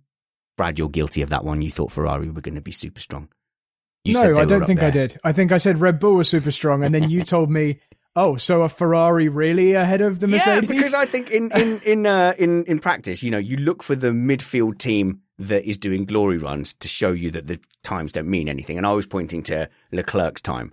And yeah, I don't think Ferrari were represented or representing themselves properly. But, they were really building up. Alpine looking really strong at their home Grand Prix. And that was all glory runs. The whole chassis thing was being built up. Mercedes was struggling in general. Red Bull's pace was going to be supreme. And I almost feel like I just want to drop into a weekend on a Saturday now, Matt, and just go, all right, well, that's the first competitive running. I'm not sure as a fan I need all the mind games, maybe not every time, but it would be hard to let go of my lovely Fridays listening to BBC 5 Live. Yeah, well, I think always the problem is the expectations of what can we really learn from Friday. And the answer is, maybe you can get an idea of some people's long pace. You get a general idea of who might be quick or who's not. But you have to understand so much work takes place overnight that really, you're correct. If you want to get a good idea, you start Saturday morning and then you know where people are going to be. So maybe what I should do is just enjoy watching the programs on the Friday, but not be too invested in it and just remove my investment. Oh, I didn't do the Missed Apex either. Haas, just in general, I don't know. They're just going around the back doing their own thing. Young drivers causing chaos everywhere, Matt. I feel bad because Schumacher actually made Q2 technically this time round, and we forgot to mention it. Oh my God, this is it. But if you cause the red flag that stops anyone from overtaking you, we should just take that away from you. As soon as you've caused the red flag, back you go, son. At least 16th. He should not progress, at least. Yep. Well, it's the argument is becoming stronger for that kind of rule, isn't it? It certainly is. It's the young'uns. The young'uns are forcing us. Okay, we've got a couple of awards left. There's this one. Daddy, I want a pony. And I want it now. Bottas, everyone. Bottas pony award. I mean, Nick, that was a proper pony that Bottas threw out. Yeah, I don't think that you can give it to anyone else. I'd be interested to hear if anybody has another one. It seemed like the absolute volume of radio transmissions from drivers was down today. And I don't know if that was because I was glued to the action or because the action was so good that they chose to interrupt it with fewer radio messages from drivers. Maybe, I don't know if anybody else noticed that, but I mean, you got to feel for Valtteri. That was pure passion. That was a pure, like, emotional, angry response. Like, you feel like you're not fighting for a contract anymore if you just fully go on the radio and say, you guys messed this up, F. Yeah, I guess that's what he said. But what I heard was frustration that he didn't get the optimum strategy per the driver feedback for the chance of the optimum results. Maybe one of the reasons you didn't hear as much radio transmission today is because some of the radios weren't working. I particularly enjoyed Max Verstappen's engineer saying, Max, your radio's really not very good. And he got the reply, yeah. It was amazing. I had to laugh because you guys give me so much stick for being like really annoying pre-show, getting all your microphones in the right position. At least I don't ask you to change your mic position at 200 kilometers an hour down a straight. Yeah, if you could just get into your helmet and move your mic position, that's an absolute nightmare. I will say, though, only the vaccinated drivers had problems with their radio. Coincidence? I don't think so. All right, one more award, Matt. That's the one that you give out, and we will let Nick be the chooser of who gets this award, and it is... Comment of the Week. All right, Matt, which one of our fantastic chat room has tickled you, Pink, has intrigued you, has given you pause for thought?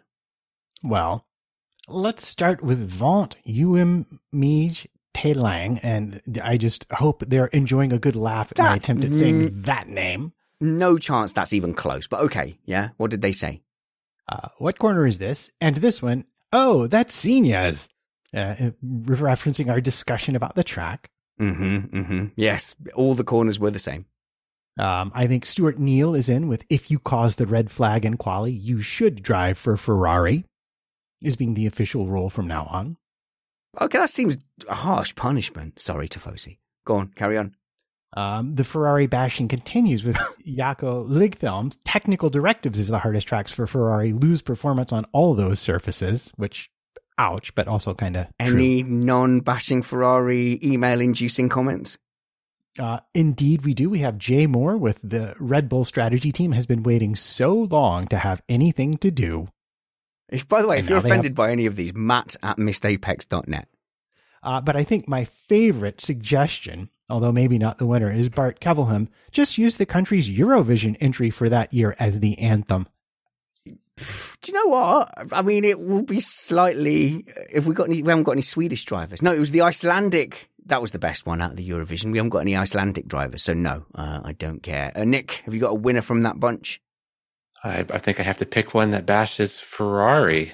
I think Jaco directives is the hardest tracks for Ferrari. They lose performance on all those surfaces. Who was that again, Matt? Tell me what was the username of that commenter? Jaco Ligthelm. Ah, there we go. Well, you, Jaco Ligthelm, are the winner of... hang on a minute, I need to find the button. There it is. I knew where it was the whole time. Comment of the Week. If you just pronounce the name every possible way, one of them will be right. Exactly. Or just double down and say whatever the correct thing was what you said. I'm teaching myself gaslighting, and it's going very well, Matt. I might be the best at gaslighting. I was going to say next time, remind me to look at the usernames before I pick the comments, please. Fair enough. Okay, please do follow my panel at Bradley Philpott, I beg your pardon, on Twitter, at Nick Alexander F1, at MattPT55. You can follow me as well. I'm the best one, at Spanners Ready, and the show at Missed Apex F1. We're on Facebook. We're even on TikTok, and we're on YouTube, so search for Missed Apex Podcast there. Please consider supporting us on Patreon so we can keep doing what we're doing. Patreon.com/Missed Apex. We're going to see you again on Tuesday. Tuesday night, we are going to stream a quick news catch-up show with Chris, with Jono, and we're going to stream that live to our patrons, and for everybody else, that will be available on Wednesday morning. Every tier from $1 upwards in our Patreon stream can be invited to that. We're just making it a bit more of a chilled stream, but we will be back for Austria 1 at 8 p.m. UK time on Sunday. Until then, wherever we see you next, work hard, be kind, and have fun. This was Missed Apex Podcast.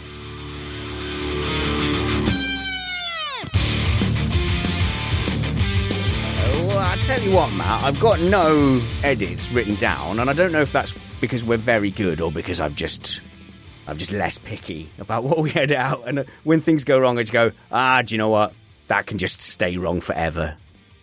You're like Hamilton into the chicane. We're beat. We're beat there. Our lack of talent defeated us into that corner. Just let it ride. Let it ride. Nice to have you back, Nick. I know, like, you would be better off saving lives or whatever, but we quite like having you here. You know that's not my job, right? No one knows what your job is. Counting. Your job is counting, isn't it? Yeah, it's numbers. Nick, that's why you called me Nick Numbers Alexander. Well, I can't know your nickname given that this is the first time you've ever been on the show. And yet I already had one pre-selected. What are the odds? Sorry, I have to interrupt you there to mock Brad. Look at Brad, look how messy your room is, Brad. Look, you've just got your trophy and your brand new helmet design just lying around in the corner. That's just exactly where they are. They just happen to be in camera shot. If I had anything to flex, it would also be in my background. Mom deserves the best, and there's no better place to shop for Mother's Day than Whole Foods Market. They're your destination for unbeatable savings, from premium gifts to show-stopping flowers and irresistible desserts. Start by saving 33% with Prime on all body care and candles. Then get a 15-stem bunch of tulips for just $9.99 each with Prime. Round out Mom's menu with festive rosé, irresistible berry chantilly cake, and more special treats. Come celebrate Mother's Day at Whole Foods Market. Planning for your next trip? Elevate your travel style with Quince. Quince has all the jet-setting essentials you'll want for your next getaway, like European linen, premium luggage options, buttery soft Italian leather bags, and so much more. And it's all priced at 50 to 80% less than similar brands. Plus, Quince only works with factories that use safe and ethical manufacturing practices. Pack your bags with high-quality essentials you'll be wearing for vacations to come with Quince. Go to quince.com/trip for free shipping and 365-day returns. Mom deserves the best, and there's no better place to shop for Mother's Day than Whole Foods Market. They're your destination for unbeatable savings, from premium gifts to show-stopping flowers and irresistible desserts. Start by saving 33% with Prime on all body care and candles. Then get a 15-stem bunch of tulips for just $9.99 each with Prime. Round out Mom's menu with festive rosé, irresistible berry chantilly cake, and more special treats. Come celebrate Mother's Day at Whole Foods Market. Flexibility is great. That's why there's yoga. Flexibility for your insurance coverage is great too. That's why there's United Healthcare Insurance Plans. Underwritten by Golden Rule Insurance Company, United Healthcare Insurance Plans offer flexible, budget-friendly coverage for medical, vision, dental, and more. One of these plans may be right for you if you're, say, between jobs, coming off your parents' plan, turning a side hustle into a full hustle, or even missed open enrollment. Want more flexibility? Find out more about United Healthcare Insurance Plans at uh1.com.